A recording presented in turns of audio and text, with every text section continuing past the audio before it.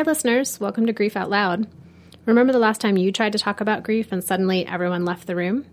Grief Out Loud is opening up this often avoided conversation because grief is hard enough without having to go through it alone. We bring you a mix of personal stories, tips for supporting children, teens, and yourself, and interviews with bereavement professionals. Platitude and cliche-free, we promise.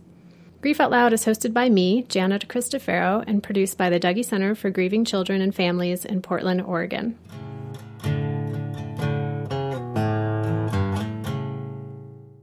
I'm joined today by Kara Jones. Kara is a grieving mother and a heart maker in the lives of grieving people and professionals who work with grieving people. Kara plays a lot of roles in the world of grief.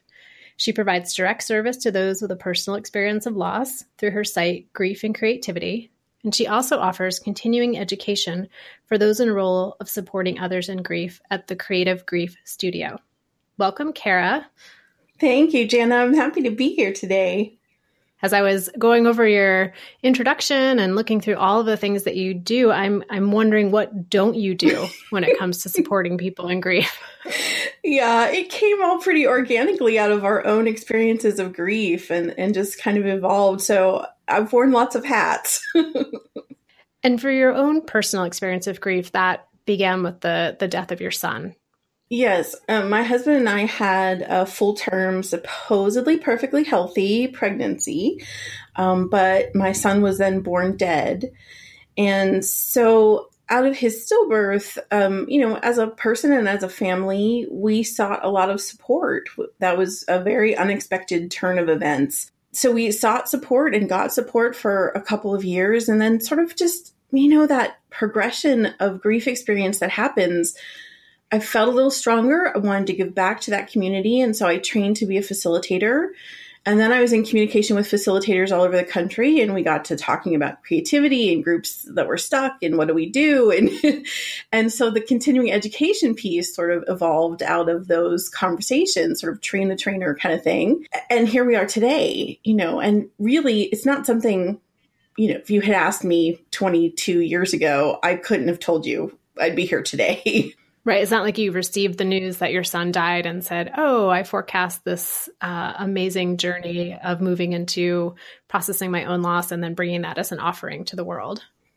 Yeah, not at all. I mean, I was doing creative work prior to his death. I was doing work with young kids, actually, preschool age children. We were doing poetry kind of groups and creative groups with them. And it was really just that after his death, that things changed so drastically. I couldn't do that work anymore. It was very hard to be in that world of children and families when our family was so drastically affected. And so it was about, coming out of my own grief experience, applying creativity to my own grief experience, and then everything that unfolded really brought me to this place where we are today, doing both of the pieces, supporting other people personally, and then doing the continuing education. I had no idea this is where we would be. One of the first things I was really struck by, both in your work and in your writing, is the way that you recognize that grief can be this very individual and unique experience, but that we're also grieving in the context of a collective, our community, our family. And I'm wondering if you can talk a little more about that. Sure. There's a wonderful book called Madness and Creativity. And Yulanov writes in that book about how we are individuals having experiences, of course, but we are always embedded within what she calls kinship systems. And the more I started to explore this, the more I started to realize that we are individuals having our grief experiences, yes, and there's uniqueness to those grief experiences for everyone. However, none of us can escape the ways we are embedded within, our geographic location, our access to support, race, class, education, family, community, resources. All of these things play a part in how our grief experience unfolds. And that's really not something I was conscious of before our personal experience. A kind of oversimplified example I'll give you is realizing how very embedded we are in this modern Western United States in capitalism. my husband took paternity leave as my son was about to be born. And then I ended up having surgery and he died. Our son died. And my husband then decided to continue taking his paternity leave because I was still recovering from the surgery and now I was home and we were all grieving. And the first couple of days we were home, the phone rang. My husband picked it up in the living room and I picked up the extension and I heard a conversation unfold with his boss, who was an MD, by the way. This man said to my husband, "We don't understand why you can't come back to work. It isn't like you brought a baby home or anything." And so that was my first ton of bricks landing on my head, that our grief experiences are embedded in this economic system. Grief has a value or is evaluated in our culture in ways that often doesn't get named. And it brought up a lot of other things. I realized that we were pretty lucky. My husband it was a decent job. He had decent benefits, had health insurance, so we had access to decent care. But what the benefits they offered was 3 days bereavement leave. So the grief was worth 3 days bereavement leave. That's it. And then we can't understand why you won't come back to work. Extending that, for me, I've been self-employed and working on contract in sort of this sort of gig economy that we live in. We don't even get that if you're self-employed. And so just this realization, like, we could be aware of it. We could have the ton of bricks fall on our head and then be able to name it, but we can't really get out of it. And so how do we make creative spaces for ourselves and then for the people that we're working with to be able to language these experiences, find names for them? It makes me think about, I spend a lot of time in group talking with people about how they have these internal senses that their grief is bigger or smaller than someone else's. Like, is my grief really valid because this person was not as close to me? I wasn't as close with my dad as this other person who was really close with their dad. Do I still have the right to be grieving in this way? And so often people think like that's just an internal thing that comes from my own sense of self. But to hear you talk, it's like that comes from somewhere. Yeah. That it's reflected and validated in our economic system or in the way our workplaces operate or the way that our assistance is provided or not provided to us. Yeah. We talk about this in the Creative Grief Studio, the continuing education program. We talk about it as the big book of grief rules. Oh, I love that term. Yeah. And so one of the things we do is we help professionals understand that for themselves. And then how does that translate to the people we're working with? Because whether we name it or not, there's a lot of things that run undercurrent, a lot of rules, whether we want them or not, in whether they came from thoughts we have internally or they were imposed upon us externally. There's this big book of grief rules that people carry around, and it's not the same for everybody. Right. That some of those rules are implicit and some of those rules are explicit, something that maybe as you were raised, you were growing up, relatives said to you, this is the way we grieve in our family, versus maybe something you've absorbed from reading books or watching movies.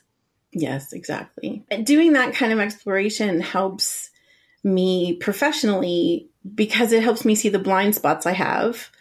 I had a certain space where, okay, I had a stillbirth and this is how it happened for us. And so I thought, well, I could facilitate support group for other stillbirth parents. But, what you find out when you get into the situation for real is that your experience was your experience, informed by your own big book of grief rules. And what other families come in with is not the same. And that was reinforced for me when we did have a second stillbirth a few years later, that our stillbirth with our second child was completely different experience than the first one. And I thought, wow, if just for me, those two stillbirths were completely different experiences, then I really can't know. I can't know what's going on for people. What do you think contributed to the second experience being so different? In the second experience, I was already many years into asking for grief support, getting grief support, and then also doing the continuing education piece, working with other facilitators. So I think the second experience was very different because when we went to the hospital that time, I was able to very clearly say to hospital staff, I need this. And they did it. The first time around, we went in and everything was so unexpected. I didn't know I even could ask. There were some missteps in our first experience. And I talk about that. I talk about the things that could have been done differently from us and from the professionals around us. But also just that learning curve of understanding how different these experiences are for people. It really brought up a lot for me in terms of realizing I'm a white woman. We were pretty much middle class at that point. My husband had a decent job. We had decent health care. We had people around us who were treating us with compassion. My privilege is very, very different than what some people who are having stillbirths experience. There's a woman named Teodoro del Carmen Vasquez in Peru who was tried as a criminal after she suffered a stillbirth, and she was sentenced to 30 years for aggravated homicide. There's another woman named Latice Fisher in Mississippi who just last week went to trial facing second-degree murder charges after the stillbirth of her child. This was a blind spot for me as a white privileged woman initially. I did not realize there was this statistical pattern of women of color being criminalized for stillbirth. So not just having the grief experience that we were having, but additionally having the grief experiences that come from dealing with that kind of criminalization. If I was going to offer grief support and be present for women in those situations, my experience was very narrow, and I really had to understand a lot of other things that were surrounding and affecting and shaping, the grief experience to be present for people, for what's actually happening for them. So with that expanded knowledge of what tangibly would change? Some of it is a mindset change. And some of it is a practical change. For me, the mindset change was coming out of sort of the privilege I had in terms of education. I was coming at things with this idea that you could become an expert. You could learn enough to know everything you needed to know. And you're the expert in the space, and you can set up and, you bring people together to have whatever experiences they have. I quickly realized that I don't know. I cannot know pretty much anything about the person sitting in front of me. By staying in the I don't know space, then I can be curious and I can ask a lot of questions. On the practical level, I'm asking questions of the people who show up in front of me about what's happening for them and staying as curious as possible rather than being an expert in the space. I have really good skills at setting up space to be creative and for people to explore, but there's no model. There are no stages, there are no tasks, there are no list of questions that I can take in that is going to address the person who shows up in front of me. That was a big change for me. I've been sitting a little with the idea of how we, whether through our own personal grief experiences or our experiences of facilitating groups or working with people individually who have had grief, we absorb certain themes or concepts, and we bring those with us into our next interaction. And yet, how do we use those to inform open, curious questions rather than limiting, directed questions? Yeah. There's a great book from Kimberly Aquaviva. She wrote this book called LGBTQ Inclusive Hospice and Palliative Care. And in the beginning of that book, she really talks about the difference between universal approaches versus inclusive approaches. By universal, you mean like kind of an across the board, we offer this thing to everyone?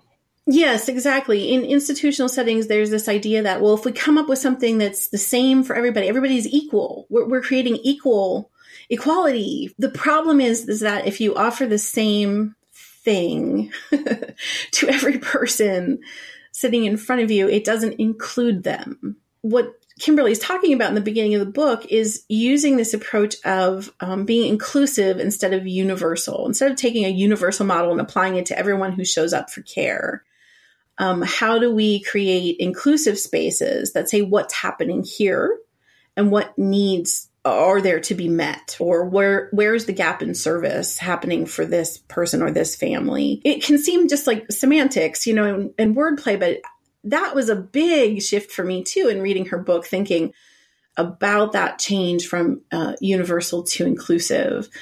There's a great drawing illustration I've seen in different social justice circles where there's, three people kind of looking over a fence at a ball game. One of the people is really tall. They're up over the fence and they can see the game. The other person's sort of like right at the fence line, and the other person's very, very short and can't see anything. And so a universal approach would be give everybody the same box to stand on. Well, now the guy who could see over the fence originally anyway is just that much taller, right? The person at the eye line can see over. Now, the person who is very, very short still can't see over the fence. The box isn't tall enough for them. So the sort of progression of this illustration is that if you take the box from the very tall person, he doesn't need it anyway, and offer two boxes to the person who's very, very short, now they can see over too. But what's interesting about this graphic is that I've seen artists and activists continue to evolve this drawing to eventually, the fence is gone. And then there's another one where they're all in team uniforms and they're actually further up in the ball game, actually on the team playing the game.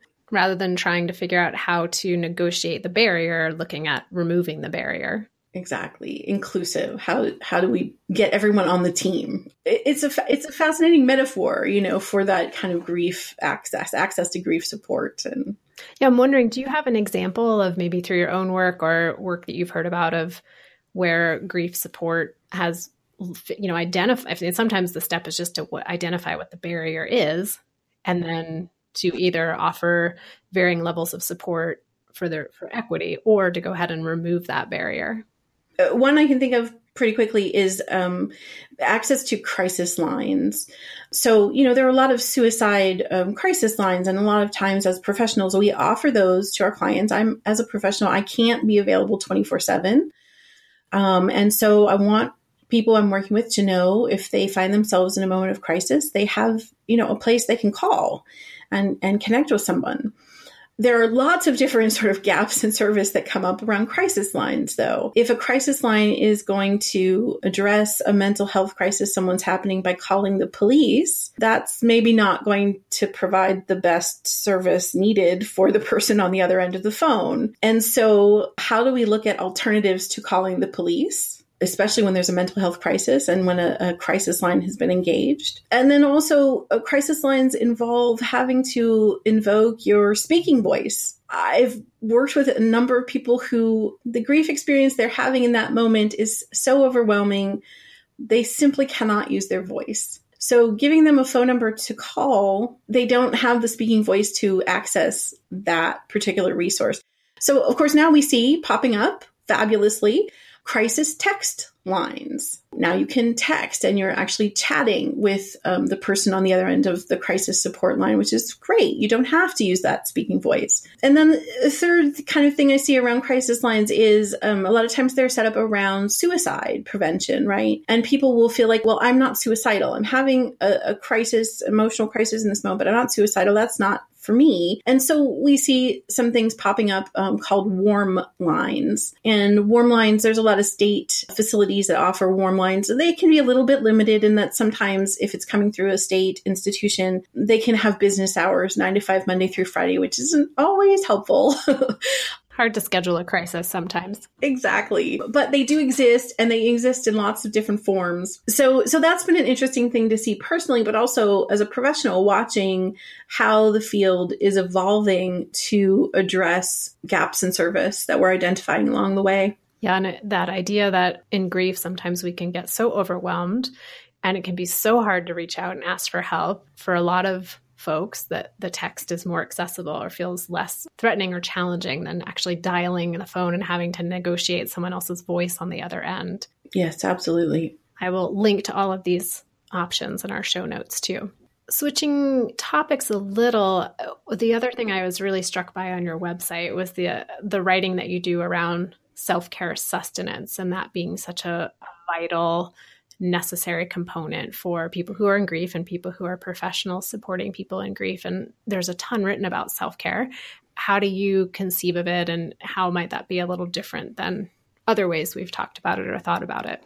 Yeah, again, I think in the same ways that the definitions of grief kind of expanded for me with experience, and The definitions of creativity expanded for me with experience to be not just art making, but heart making, the way I kind of talk about that. In the same way, the definitions of self-care really broke open for me over time and experience. And so I started calling it self-care sustenance because I really wanted to be talking about what nourishes us. There's a lot of self-care about taking bubble baths and stuff. I have nothing against bubble baths. I love them. But self-care is so much more than that. And I felt like if we started asking creative and curious questions about what's nourishing for us or what we need or what is malnourished, that we could go a little deeper in those self-care conversations. And then part of what happened is when you look through social justice writings and offerings, there's a lot of conversation around self-care being linked to community care and community care being linked to self-care. And so all of this really intrigued me because, what I'm seeing with people who are having grief experiences, of course, is that the most resilient spaces come up for people when they connect, when they have community connections around them that are feeding them. And so I started writing about self-care sustenance, about the ways that it's more than bubble baths and what does it mean to self-care and be linked in that concept to community care. For instance, there's an article linked on my website under that self-care sustenance section from a disability activist. I deal with chronic illness issues myself, and so there's some level of disability at times. And she really wrote about those times where she literally, because of what's happening with her disability, cannot take care of herself. Like she could not actually do self-care by herself. And her self-care depends on community. And I thought, oh, wow, that's really true. And not just for the issues I have with chronic illness, but for the ways I've had grief experiences too. It's very tied to community and the access I have. And so I just started writing about this as a way, in this way, so that we could start thinking about talking with people, not just like, here's a list of how to self-care, take a bubble bath, take a walk, do a meditation, but to actually be asking them what is nourishing them, what is not nourishing them, what is malnourished, where do they need help. Meditation's great, but if it's not nourishing you, then it's not really a part of self-care. It's just adding suffering at that point if it's not truly nourishing for you. As you're talking, I'm thinking about oftentimes self-care gets framed as something you do for yourself. And then the silent part of that sentence is by yourself. And it seems like you're really expanding that definition to say, what are the times or the places where you're asking for help for yourself? Yes. And really looking again at that full context, just like we talked about the big book of grief rules. What's the big book of self-care rules, right? What's working and what's not working? Because again, our self-care is framed by our access, our ability, our race, our class, our education, our economic stance, our geographic location. It's not happening in a vacuum. And I think a lot of shame can crop up for people. Shame on top of grief already being difficult. I'm doing grief wrong, and I'm also doing my self-care wrong. Exactly. Why can't I do this by myself? I should be able to. I just had a flash. I don't know if you've seen any of those. They've kind of popped up on the internet, but I think there's also a book of the word per state or the favorite food per state. And I would love to see a map of what's the approved self-care strategy for each state, thinking about that geographic location and where you were raised and how you think of self-care. Is it something you do as a group? Is it something you do individually? Yeah, it makes the connections we have with each other, connection to care, connection to support, all of those connections make a difference. They just do. I haven't come across anyone able to do it in a vacuum, As much as we might try really hard to do that. And speaking of connections, Kara, what are the best ways for listeners to connect with you and the work that you're doing? Sure. So anyone who's having a personal grief experience, I'm doing the support and the resources and the books and things through griefandcreativity.com. And then on the professional side, the continuing education piece, I actually do that with a team of people. And all of that work is happening through creativegriefstudio.com. Great. Well, I spent a little time exploring both of those sites, and now I want to do all those things with you. That would be great. Thank you. And I just want to appreciate, taking time to talk with me today and have this conversation and sort of, I know you've talked a lot about how we expand our definitions of grief and expand our definition of what does it mean to provide grief support in a really aware way. So thank you for that. Yes, absolutely. Thank you so much for having me today, Jana. It was great. And listeners, thanks for tuning in. If you want to hear any of our past episodes of Grief Out Loud, you can find us at dougy.org or Stitcher, Apple Podcast, any other platform that's out there that you're using to get your podcasts. If you have an idea for a topic, something you want to hear us talk about, send us an email at help@dougy.org. Thanks for listening. Hope you'll join us again next time.